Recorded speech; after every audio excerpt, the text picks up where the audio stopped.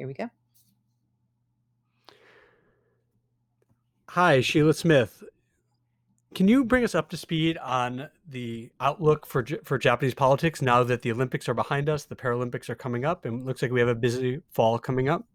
Sure. Good to be with you, Tobias. This has been a really difficult summer for the Japanese people, but also for the Japanese government. The Olympics have just wrapped up, as you said, but we shouldn't forget there's a couple weeks left of Paralympics. So Japan is still hosting the Olympics. Um, and yeah, it's posed a significant risk, I think, for many Japanese, or at least the perception is it's been a risk for their pandemic management. There's about 1 million cases of COVID right now recorded in Japan. Those numbers are going up with the Delta variant as they are elsewhere. And about 25% of those cases are in Tokyo, which is the site of the Olympics.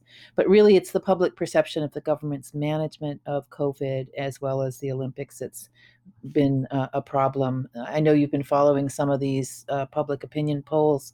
Tobias, what is your sense of where the Japanese public is now?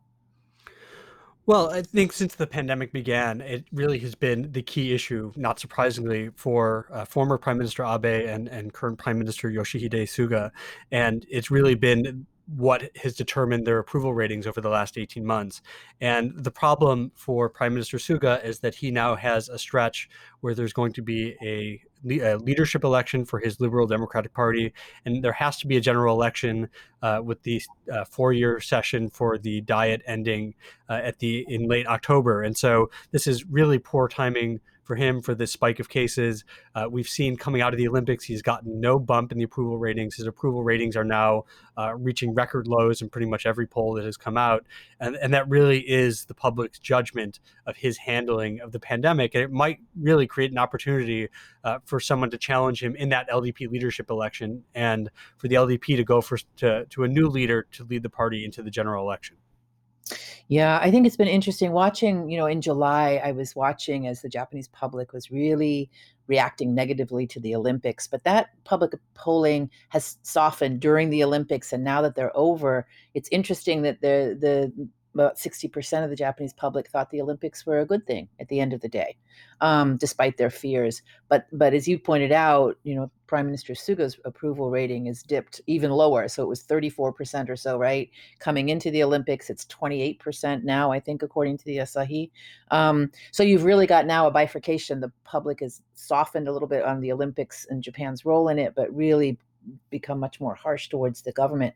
You pointed out, Tobias, that there's two elections. One is the internal leadership election within the Liberal Democratic Party. And it's important to remember that Suga is just carrying out the last 1 year of Prime Minister Abe's 3-year leadership term inside the party.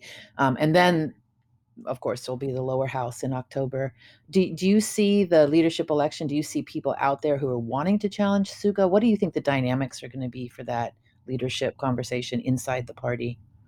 Well, it's really tricky because you don't have a long history of the LDP replacing incumbent prime ministers. And so you do have an incumbency advantage, even with Suga's liabilities. I think there is a reluctance to rock the boat. I think, you still have a lot of influence at sort of the senior levels, the party bosses.